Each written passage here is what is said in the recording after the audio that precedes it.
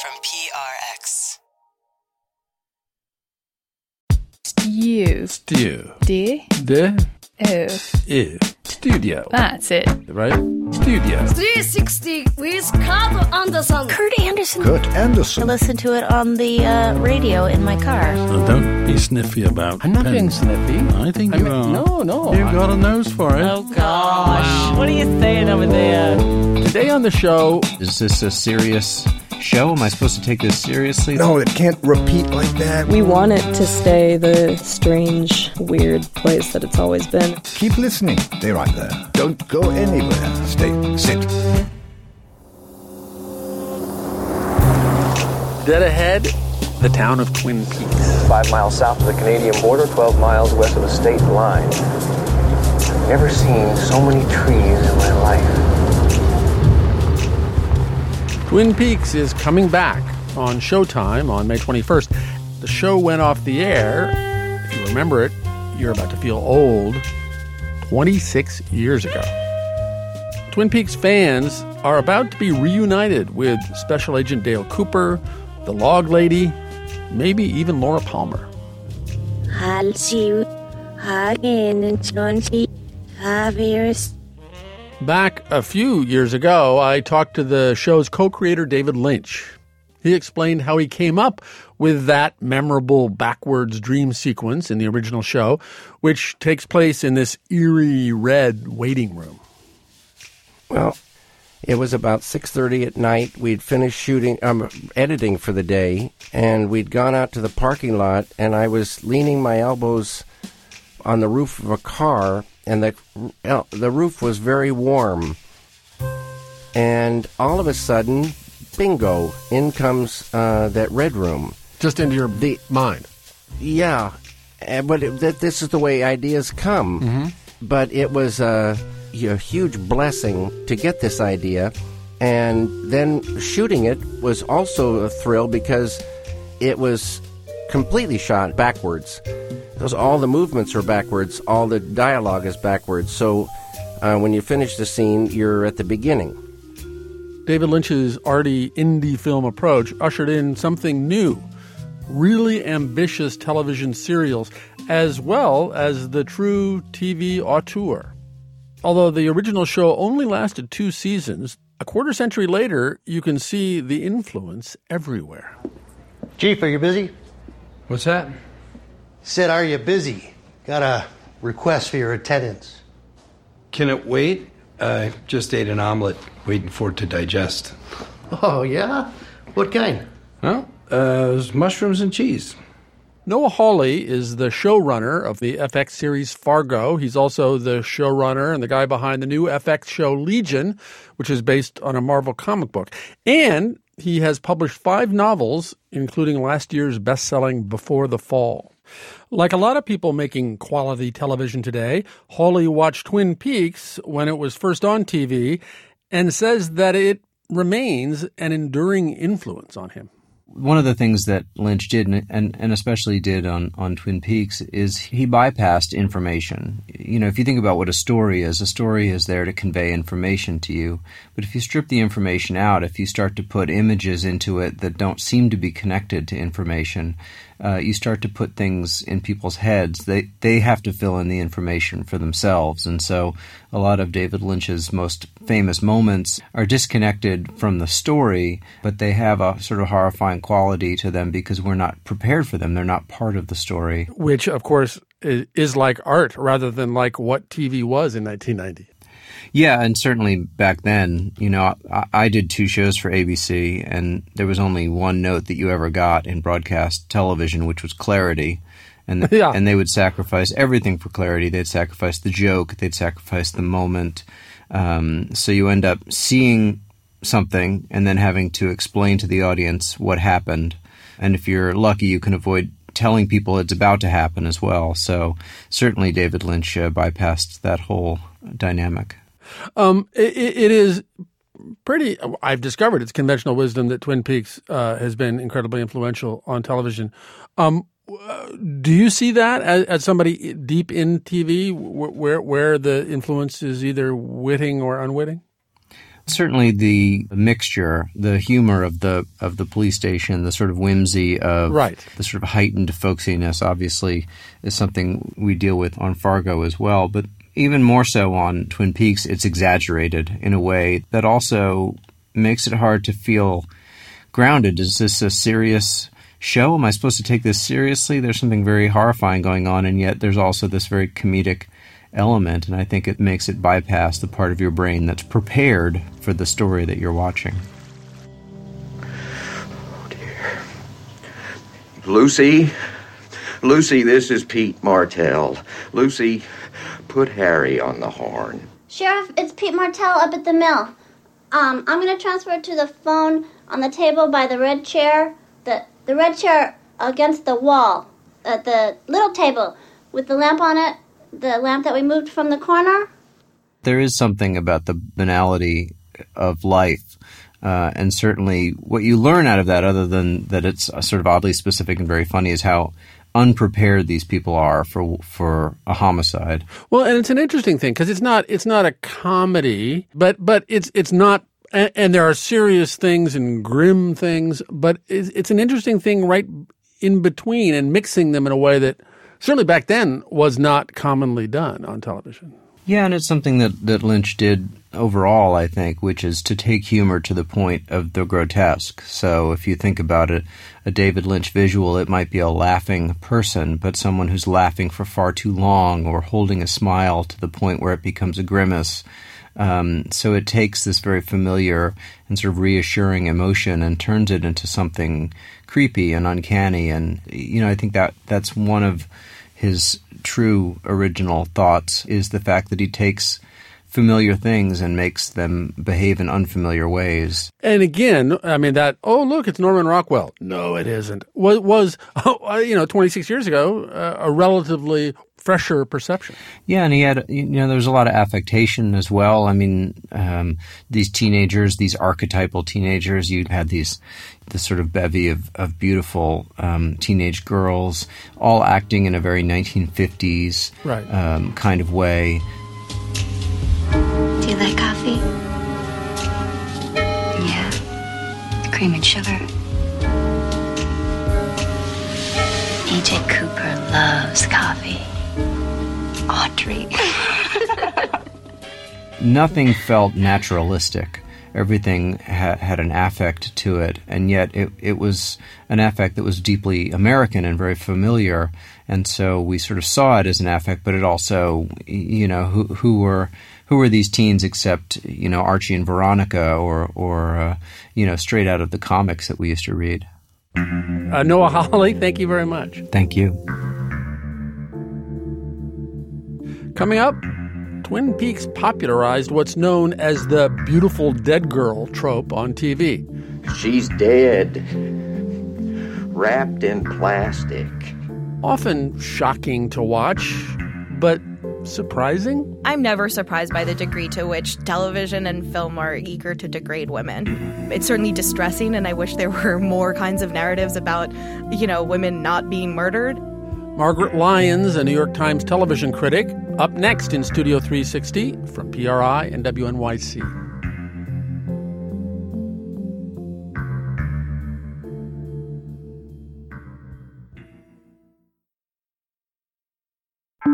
Studio 360. Previously on Twin Peaks. Diane, I'm at the Twin Peaks County morgue with the body of the victim. What's her name? Laura Palmer. In advance of the new Twin Peaks episodes beginning later this month, we are looking at the lasting impact of the original. This was not a show you had on in the background while you were doing dishes. It was a show you sat down and absorbed, and then thought and talked about, sometimes couldn't stop talking about. One of the things that I and lots of other people loved about Twin Peaks was its setting.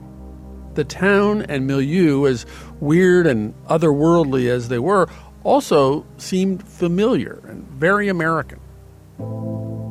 As Eric Molinsky found out, one small cohort of people don't think of Twin Peaks as a twisted world that exists only in fiction on TV. For them, Twin Peaks is a specific, real place. When Twin Peaks first went on the air in 1990, a lot of people felt creeped out watching it. But watching the show was really eerie for Harry Teeter, who goes by the nickname Buzz. Back then, Buzz was working for the Forest Service in Arizona. Came home from work one day, and my wife, Debbie, had this show on. And she was kind of real excited. She's like, oh, there's a show on called Twin Peaks and blah, blah, blah. And I was like, huh? Really? See, Buzz used to live in a town called Twin Peaks in the mountains northeast of Los Angeles, near Lake Arrowhead. The Twin Peaks he used to live in was a logging town with a big sawmill, just like the show. And it was full of total characters, like the show. But when it came to the main storyline, the murder of Laura Palmer, that's when the parallels got way more disturbing for Buzz. In 1974, he'd come back to Twin Peaks after getting out of the Army. He got a cabin with his girlfriend Nancy Easton, and one night they went to a dinner party. Now, Nancy went back to the cabin alone because Buzz was staying with a friend who was helping him fix his Jeep. In the middle of the night, Buzz got a call that his cabin was burning down, so they sped over. It was a nasty night out. It was foggy, it was cold, it was windy, it was rain off and on, and by the time we started pulling the grade up to where the house was, I mean, the night was just aglow with a fire from this place. It was totally involved. And we pulled up, and of course, I'm like, well, where's Nancy? A deputy took him aside. He said, she's in the house, and I need you to identify her.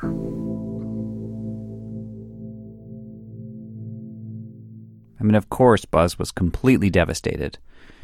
But he had no idea things were about to get worse. The next day, he learned that the cabin didn't burn down because of something like faulty wiring. It was arson. Nancy had been sexually assaulted and murdered. So in 1990, when he watched Twin Peaks, he was really disturbed by the parallels. They were just a couple years off in age. I believe in the TV series when Laura Palmer's killed, she's 17, something like that. Nancy had just turned 20. They both worked at the lodge across the lake. They were both homecoming queens. And they're both killed in the same manner. Watching the show, he felt traumatized all over again. Yeah, I was angry. I just didn't need my nose, shoved into this again and reminded on a weekly basis about what happened. Another parallel, in the first episode of Twin Peaks, the cops immediately suspect Laura Palmer's boyfriend. Laura's dead? Yes. Did you understand your rights as they were explained to you? You think I killed her? That happened to Buzz. They worked me over, interrogation and trying to break my story. And finally they go, well, we want you to take a polygraph test. And would you be willing to do that? And I said, well, yeah, of course I would. Well, I went in and I failed it. Because every time they mentioned her name, I could feel my heart take off, and I could hear the machine behind me go crazy. So I stood up, came out of there, and they handcuffed me and said, you're under arrest for first-degree homicide. After a few days, Buzz calmed down, and he passed the polygraph test. Also, his friend could back up his alibi. But a cloud of suspicion followed him everywhere. One day, his boss at the fire department called him in for a meeting. Basically told me I was never going to get a promotion. I wasn't going anywhere in that fire department. And I was like, wait a minute. I just saw my performance report. I had an outstanding performance report. And he goes, that's not it. He goes, it's this Twin Peaks thing. And I was like, what? And he goes, oh, yeah. He goes, there's people upstairs, which would be the chief, the admin people. Some people up there think you got away with murder. Buzz quit that day. Ironically, he went into law enforcement where he found himself working with the cop who arrested him. I mean, like the show, this is a small town where everyone knows each other. And that's when he learned that there actually was a suspect. But for a couple of reasons, this guy was never arrested. So Buzz spent the next few decades trying to prove that that man had killed Nancy. And he makes a pretty compelling case, but since the man was never formally charged, I'm not going to say what his name was. But in 2005, Buzz says he got a letter from a hospice care worker who told him that that man was a patient of hers. And before he died, he gave a deathbed confession that he had killed Nancy. And at the time, this caregiver didn't even know who Nancy was. I went out behind the house, sat in the backyard at a table, and cried my eyes out. Because it was over, as far as I was concerned. Well, not quite. When he read that David Lynch was going to restart Twin Peaks, Buzz felt like he needed to tell his story. So he wrote a book about it, because he thinks that David Lynch was inspired by Nancy's murder. He lived in Southern California when this all happened. Because at that time, in 1974, 75, 76, a lot of people were talking about it. Another thing that makes me think that he knew about this was in late 1985, 86, he pitched a movie script to Dino De Laurentiis about a murder mystery that was called Up at the Lake. Anybody in Hollywood, if I'd been gone for a couple of days and somebody asked me, where you been? And I said, well, I've been up at the lake. Everybody in Hollywood knows I'm talking, it's Lake Arrowhead, because that's where everybody goes. Yeah, he actually loves David Lynch. I mean, not Twin Peaks for personal reasons, but he's a big fan of Blue Velvet, Mulholland Drive. He even likes Dune. If anything, he was using the series as a hook to get people to hear his story. Because ultimately, he wrote the book for himself. When I wrote that book, I think it was cathartic. I think it helped kind of remove the albatross from around my neck. Like, I can talk to you about it right now. 10 years ago, I couldn't have. It would be too emotional.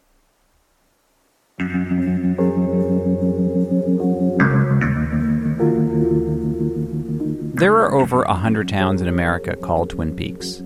And I wouldn't be surprised if there's someone in every one of those towns who watched the show in 1990 and thought, hey, that's my Twin Peaks.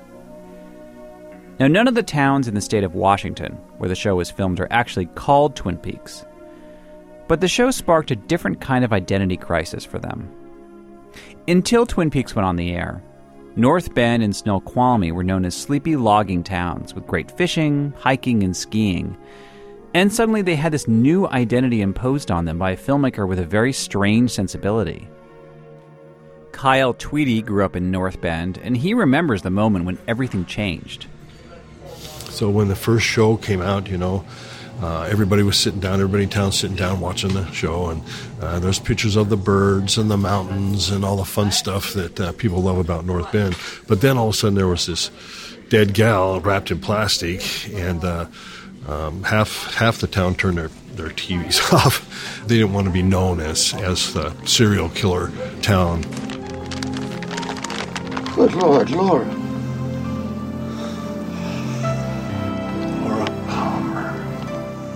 Now, Kyle is the owner of Tweedy's Cafe, which is the same location as the Double R Diner on the show. That's where all the characters plotted their evil schemes or gossiped about who killed Laura Palmer. And Kyle says it's hard to walk the line between being a real place and a destination for tourists who come there with big expectations. Like on the show, another guy named Kyle, actor Kyle MacLachlan, is always going on about how this diner has the best damn coffee in the world. And the cherry pie? This must be where pies go when they die. That's hard to live up to. Let me tell you, cherry pie is expensive to make, expensive to buy the ingredients for, and a pain in the butt to make by hand, which we do. But it's not all cherry pie in Twin Peaks. Dana Eubanks is a musician, and she works at the Black Dog Arts Cafe in Snoqualmie. She thinks that David Lynch captured something about the area that feels right to her. Something darker, more mysterious. There's so many specific elements, whether it comes down to like the track of the chorus frogs that he chooses to put into a scene. behind, dialogue at night, or the way that the road looks with like the towering evergreen trees, when James is riding his motorcycle down the road at night. Now, Dana was born in 1990, the year that Twin Peaks came out. She went to the same high school we saw on the show with the red stripes in the walls. And she says that growing up, her friends completely embraced their reputation as the real Twin Peaks. Just even from the time of being in middle school and high school, I remember there being this sense of almost like a curse hanging over the town. And that sounds really cliche and corny, but it's true. I mean, that was often a part of the conversation. There was a string of years, maybe 10 years, where every single year someone from the high school would die in some tragic way, whether, drowning in the river or, murders and suicides and, terrible car accidents. And there was definitely this sense of, tragedy just sort of hanging over the town a lot of the time and still. And it creates this sort of atmosphere where you can almost see a story like Laura's story playing out. Of course, everything feels melodramatic when you're a teenager. That's why I loved the show when I was in high school. But this area does have an unusual track record of grisly murders. In the 1980s and 90s, Gary Ridgway, the so-called Green River serial killer, dumped the bodies of his 50 victims along the Green River east of Seattle. Dana remembers 2 instances where men killed their entire families, and one of them lived up the road from her when she was a kid. There's also a literal darkness to the show, which feels right to her. And it's not a camera trick, that's just the way the area looks. I just spent the last year traveling the country, and I just returned to Snoqualmie like 2 months ago. And when I came back to Washington, the people that I was traveling with, I turned to them and was like, I forgot how dark, like how literally, the sky and the colors and the trees and the hillsides, like how literally dark this place is compared to anywhere else in the country. Christy Coughing owns the cafe where Dana works. We get so much rain and so much darkness. And when it first begins in the winter, you think, oh, this is fine, I can handle it. And then a couple months in, you just think that you're going to go insane. But Christy strives to keep a positive attitude. Her cafe is a haven for local artists and musicians. And when they were filming the new season of Twin Peaks, the crew was in there regularly.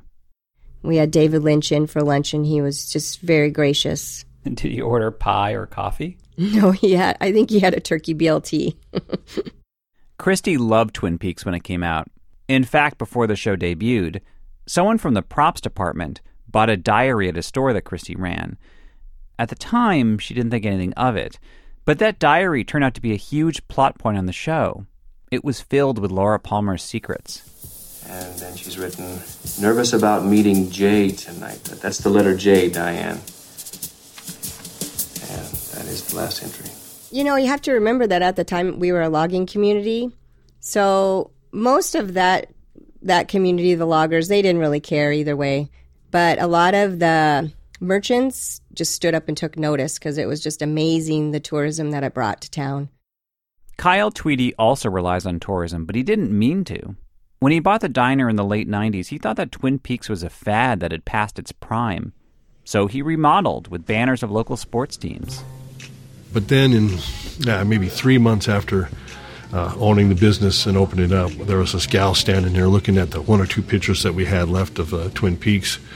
And she had flown from Germany to New York, from New York to Seattle, got in a taxi and came here. Didn't have a hotel, didn't have anything else. 19 years old, she had to get to here. So at that point, we just really realized that for some of these fans, it was really a mecca for them, a place that they needed to visit before they died. So we began at that point to try to amass as many Twin Peaks memorabilia things so that we could. Then in 2015, he learned that David Lynch was coming back to film season 3 of Twin Peaks. Sat down with David Lynch and asked him what he wanted to do, and he said he kind of wanted to take it back to the way it was before. I said, if that's what you want to do, go ahead. But the town can't go back. When Twin Peaks first went on the air, some of the locals worried that the show was undercutting the small-town charm of the area. But now they're facing a bigger identity crisis. Whether these towns will remain small towns. Now, they're only 30 miles east of Seattle, and since the tech boom took off, they've become very desirable locations for people working at places like Amazon or Zillow. The population has quadrupled since 1990. Housing prices have soared beyond what a lot of locals can afford. They're even tearing down the old high school to make way for all the new families. And that bums out Dana Eubanks. We want it to stay the strange, weird place that it's always been. And again, going back to the relatability with the series, it's like coming here, you could go into, any bar in North Bend and meet someone just as weird and strange and, whatever you want as a character on Twin Peaks. But the more that development happens and the more that gentrification happens, the less and less of that you see and the, more and more of, suburban families and parts of the community that don't bring the character that has always been associated with this place. So when Dana watches Twin Peaks, she sees a time capsule. I mean, yeah, everybody on the show is up in each other's business and trying to screw each other over, but at least they know their neighbors. I feel nostalgic for that time, even though I was only, I was an infant in that time, but just to know that there was a time when this place was a little bit more protected from all of that craziness, and yeah, I wish we could return to it. That's right. To her, craziness is not a supernatural serial killer named Bob. It's seeing a Banana Republic where there used to be a mom-and-pop store, or seeing BMWs where there used to be pickup trucks. Every week, basically, you see a new, notice of public land use go up, and you're like, all right, another shopping center, another housing development, what's next? And I think a lot of people in this area feel like, we're destined to become another Anytown USA, basically.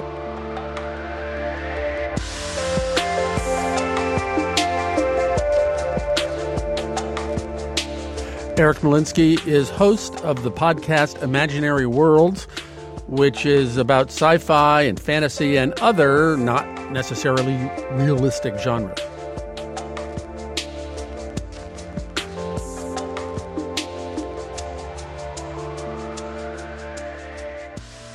When you think of Twin Peaks, you see that image of Laura Palmer smiling in her prom picture, but there's another way we remember her and her face. And the New York Times TV critic Margaret Lyons is here with me to talk about that. Twin Peaks has sort of this iconic shot of Laura Palmer all sort of gray and decaying and wrapped in plastic. And that's one of the most iconic shots of television, period, but certainly one of the most from Twin Peaks. And then we have a spate of other shows that have centrally mysterious murders of beautiful teen women. And everybody now pretty much agrees that Twin Peaks is where it all began for what we now call the beautiful dead girl trope. These days, you practically can't turn on television without seeing an example of this. I guess it depends on what channel you're turning on, right? So I think I turn to the Beautiful Dead Girl channel. Yeah, sure, CBS. Yeah. No, I think... Is that it? I don't turn to CBS. No, I mean, I was joking because they have so many crime procedurals. They do. So I think Beautiful Dead Girl has become standardized, but we're also seeing just a rise in all kinds of television, period. So there are just more shows. So the Beautiful Dead Girl is that it's on episodic television, really, is what we're talking about, right? And is there a whole range of death, or are they always murdered by a man? Or what is that? How does that work? I think the more standard sort of relationship between all these shows is that this girl's death is the central mystery that's guiding at least one, but sometimes more than one season of the show. Right. This is the drop in the center of the pond and the sort of rippling circles. And so we are seeing the townspeople and the police officers and the victim's family and sort of how they're coping with or not coping with loss and grief and confusion and also an ongoing investigation. When we're talking about the shows that we're talking about, like Twin Peaks and Veronica Mars and The Killing, the similarities there are beyond just there's a central character who has died or that it's a central teen girl who has died, but that we're also sort of exploring the ways in which our characters thought they knew her but didn't. Right. Does it have to be a young woman? So the shows that we're talking about primarily are young women, and they're primarily like 16, 17, 18. So a lot of these shows focus on or address or are obsessed with this kind of emergent female sexuality, which is often goes hand in hand with murder in a lot of American pop culture. Certainly in horror movies, you have sex, like you will be murdered, Right. So that kind of terror around like this unbelievably potent strain of female sexuality, which is the high school girl sexuality. Right. I think a lot of the shows that we're talking about, and certainly the direct descendants of Twin Peaks, we're talking about teen girls. So let's talk about the role that the sexual lives of these beautiful dead girl victims plays in this trope. Oftentimes, it's that she had a secret, much older boyfriend. We've seen that in several shows, including Twin Peaks, including Veronica Mars. That sort of factors in. And I think that's part of the sort of panic that exists in regular life around, like Lolita type and that being a sort of hot button kind of thing and something that drives a lot of drama. And generally, this is something that our central dead girl has hid from her parents. And so it's typically brought up as a way to indicate that they didn't really know her. And it's probably not that unusual for teenagers to not be forthcoming with their parents about their sex lives. But on shows like this, it's often something very dangerous, someone that her parents are maybe associated with, or some kind of secret, seedy underbelly sex work, often in some sort of surprisingly kinky ways that we're also going to be considering very bad and dangerous. Which is such a common theme in these shows. Even Laura Palmer, turns out she got around a lot, so she wasn't really as innocent as everybody thought, and therefore she had it coming. That seems so retrograde in 2017 as a narrative idea, but you see it all the time, and it surprises me kind of. I'm never surprised by the degree to which television and film are eager to degrade women. Like, I couldn't do my job if that kept surprising me because I'd never be able to write about anything else. Yeah. It's certainly distressing, and I wish there were more kinds of narratives about, women not being murdered. Yeah. So in Twin Peaks, the question, the brand was who killed Laura Palmer.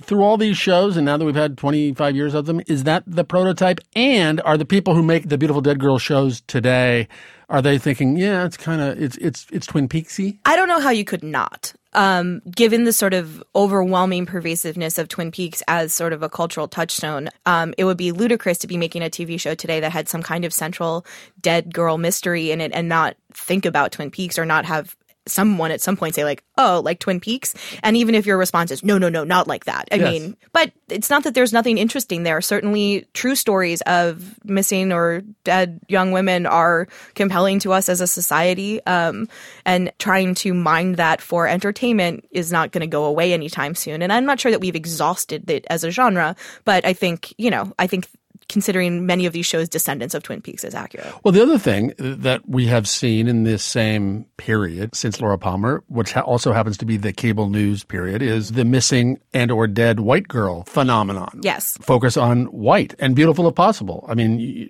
JonBenet Ramsey, Natalie Holloway, Kaylee Anthony, J.C. Dugard, all these names I vaguely know because they were these white women victims, right? Yeah, and we should be clear, off the top of my head, I think every single show we're talking about is about a white victim. And when we're thinking about culture in general, we pay much more attention to white victims of crimes than we do to particularly women of color who are the victims of crimes.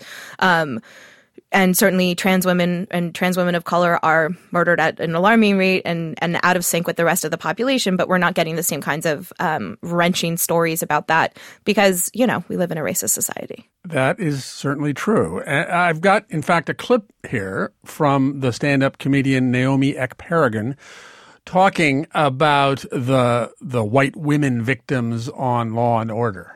It's amazing how every episode involves a white woman in peril. It's like a white woman's in peril. That's how we get people to care, And it's just nonsense. But if there's one thing that I feel like we should be taking away is that, like, white ladies, okay, Megans, Sarahs, Beckys, okay? You guys have got to stop with the jogging at dawn and dusk. You gotta stop! You gotta stop! Honeys! I hate to go Jesse Jackson, but if the light is low, you should not go. Are you following me? It is a very white narrative phenomenon, even as television has become less lily white. Yes, and television has still a pretty long way to go. But no, we are seeing strides in television be more representative in general. So, beautiful dead girl trope in general. I get how it, in its repetition, degrades women, but do you think it really is, in a significant way, an anti-woman thing? Yeah, I think that really, really depends on the show, because I think of Veronica Mars as an extremely empowered show and a show that has a lot to say about the sort of abilities and desires and the sort of fully understood selfhood of women, particularly teen girls. You know, I think of Veronica as total heroine, as somebody that I would be happy for people to look up to. I think she's interesting and smart and determined. Obviously has a lot of baggage and would benefit tremendously, I think, probably from therapy or something if she were a real person. But, you know, I don't think of Veronica Mars as a show that debases women. I think it's a show that acknowledges that women are the victims of sex crimes and men are the victims of sex crimes, and that you can be a survivor of that and still have a full life and still have things that you're passionate about and can still be a very good investigator and can still help solve your best friend's murder and you know, take down these huge crime rings in your town and stuff. Right. And with somebody like you who watches a jillion TV shows and has now I have discovered the even more encyclopedic knowledge of television than I anticipated. You must look at just the names of the writers and see, oh, look, women wrote this and men wrote this. Does there seem to be any pattern in that men do it this way or women do it this way in terms of writers and showrunners and so forth? I don't know. I think, you know, I mean, Veronica Mars, the showrunner for that is Rob Thomas. But I think it's important that he was a high school teacher for a period of time and spent a lot of time around young women and hearing how they talk and what they care about. Right. And so I think it's less important that certain shows are written by men and certain shows are written by women, and more the driving factor being, do we take teen girls seriously? And can we think about a teen girl and her ideas as serious? And so I think shows that can take you into the interior lives of women and show the fullness of that are good. And men can write those shows and women can write those shows. The truth is just that we don't have that many of them, period. Right. Margaret Lyons, it has been a great pleasure talking to you about this. Thank you very much. It was a pleasure for me. Margaret Lyons is a TV critic for the New York Times, where she recently published a terrific Twin Peaks refresher in advance of the Showtime revival. You can find a link to it on our site, studio360.org. And coming up now... There's still something in common with the kind of repetitive, almost this taffy is, you know, pulling slowly in this kind of musical goo in a way, and I don't mean that in any derogatory way. The glorious and gooey music of Twin Peaks. That's up next in Studio 360 from PRI and WNYC.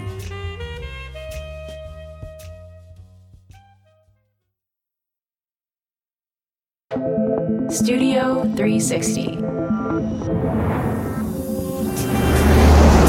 Oh, Diane, I almost forgot. Got to find out what kind of trees these are. They're really something. We are not out of the woods yet. We're talking about David Lynch's Twin Peaks, the new one and the one 26 years ago. As remarkable as the imagery in the show was, equally cool and un-TV-like for the time was the score by Angelo Badalamenti. David would sit right over here, right to the right of me, and we would put a little cassette just about over here on this keyboard. In the documentary Secrets from Another Place, Badalamenti describes how Lynch finessed him into musicalizing some of the show's major themes without showing him any footage. Just get me into that beautiful darkness with the soft wind, and I started playing. Badalamenti's approach smashed the conventions for how to score a dramatic TV series. Two composers, both creators of well-known TV themes themselves, explain how that happened.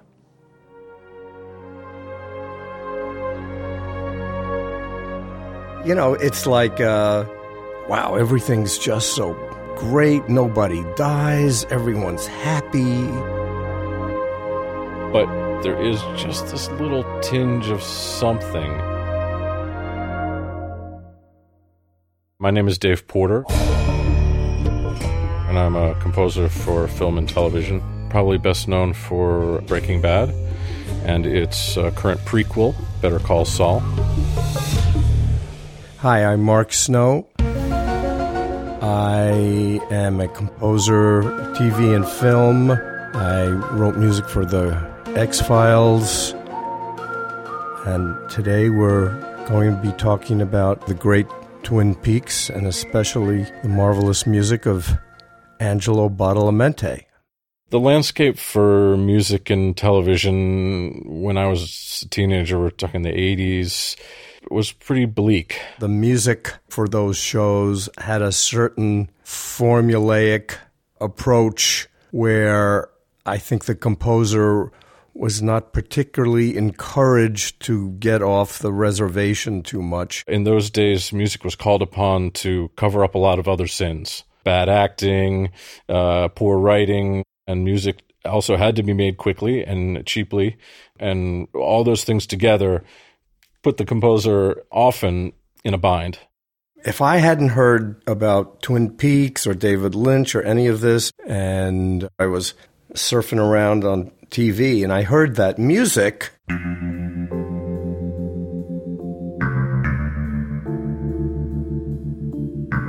I would think maybe it was like a mild Western, almost, hearing that guitar.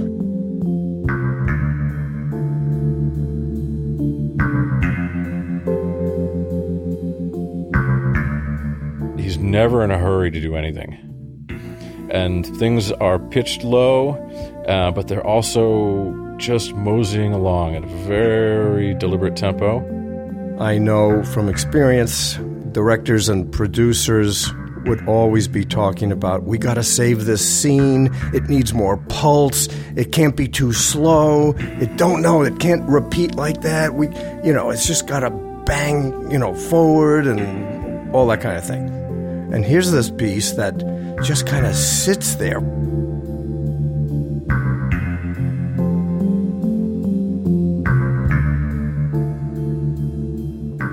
There is a beauty that I love of using particularly old synthesizers. They weren't always the best at staying exactly in tune. A synthesizer would have a chip or an engine that would play each key, and each key might be slightly off from the next. And there's a little of that in there that I also adore, that has that little bit of darkness. Where we're from, the birds sing a freshly song, and there's always music in the air.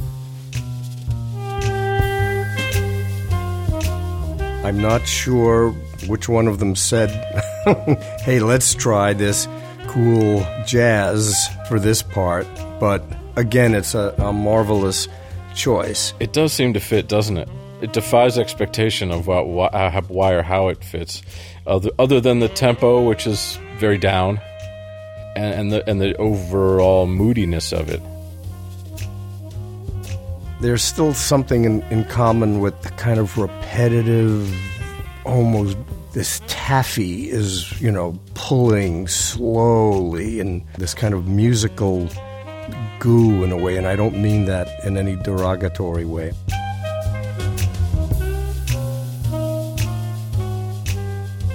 Again, it's in the key of C. Now, I know Angelo can write music in a lot of keys, but I think that part of the choice of having all of these pieces we're discussing in the same key of C continues the theme of the moody, hypnotic quality of it.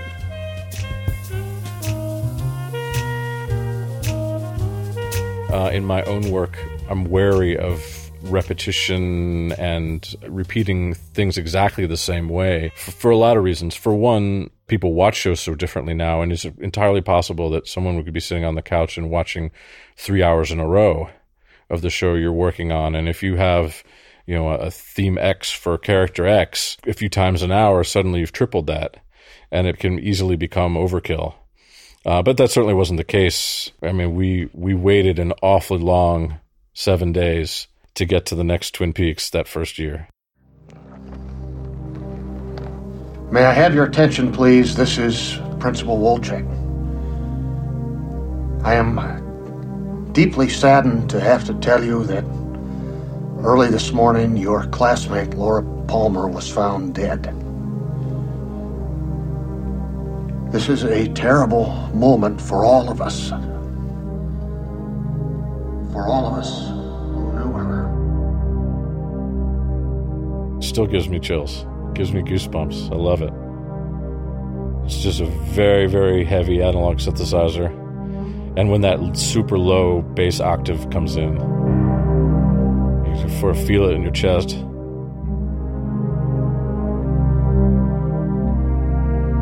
And then it makes this crazy turn, right? Into the Laura that used to be, as opposed to Laura in the bag on the beach. It's building, and it's beautiful, more beautiful. And then a climax. Oh, yes, here we are at the top of the beauty. And now here's a moment where it's big and sweeping. Almost operatic, actually.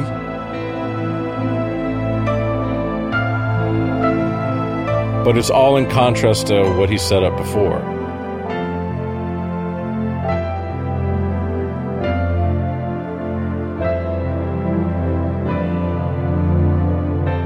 And then, we're back to the dark world again. It's an A-flat major chord with the third on the bass. Actually, in the X-Files theme, the accompaniment figure was exactly those notes, but it was arpeggiated, like... It was the same thing. That's Angelo's, and this, and mine is...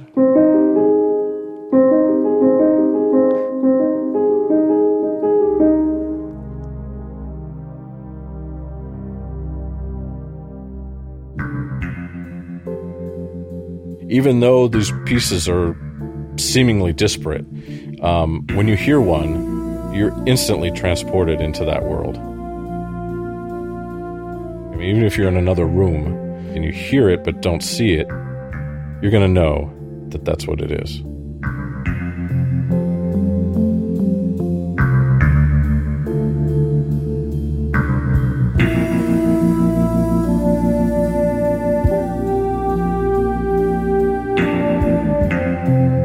That was Dave Porter, who composed the music for Breaking Bad and now is doing so for Better Call Saul and The Blacklist. We also heard from Mark Snow, who was the composer for X-Files and currently does music for Blue Bloods.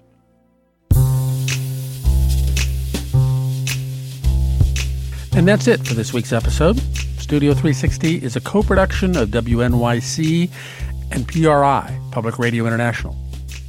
Here I sit, literally, in a small and featureless red room. Through a window, into the darkness, I see our interim executive producer. Snowslim Gonzalez. And our senior editor. The technical director. And our producers. Dan Algimet. Sam Kim. Skylar Slenson. Ami Bazarian. Zoe Saunders. And I thought our intern was supposed to be gone, but there he still is, apparently. Max Gibson. And who did you say you were? I'm Kurt Anderson. You'll have to speak up, Sheriff. Hearing's gone. Long story. I'm Kurt Anderson, and thanks very much for listening. PRI, Public Radio International. Next time in Studio 360, President Trump has met the enemy, and they are... Canada, what they've done to our dairy farm workers is a disgrace. It's a disgrace. Before a wall goes up there, we look at Canadian artists who make us happy to be North Americans. It's what the next Studio 360 is all about from PRI and WNYC. How's your heart been beating? How's your skin been keeping? How's the dreaming going?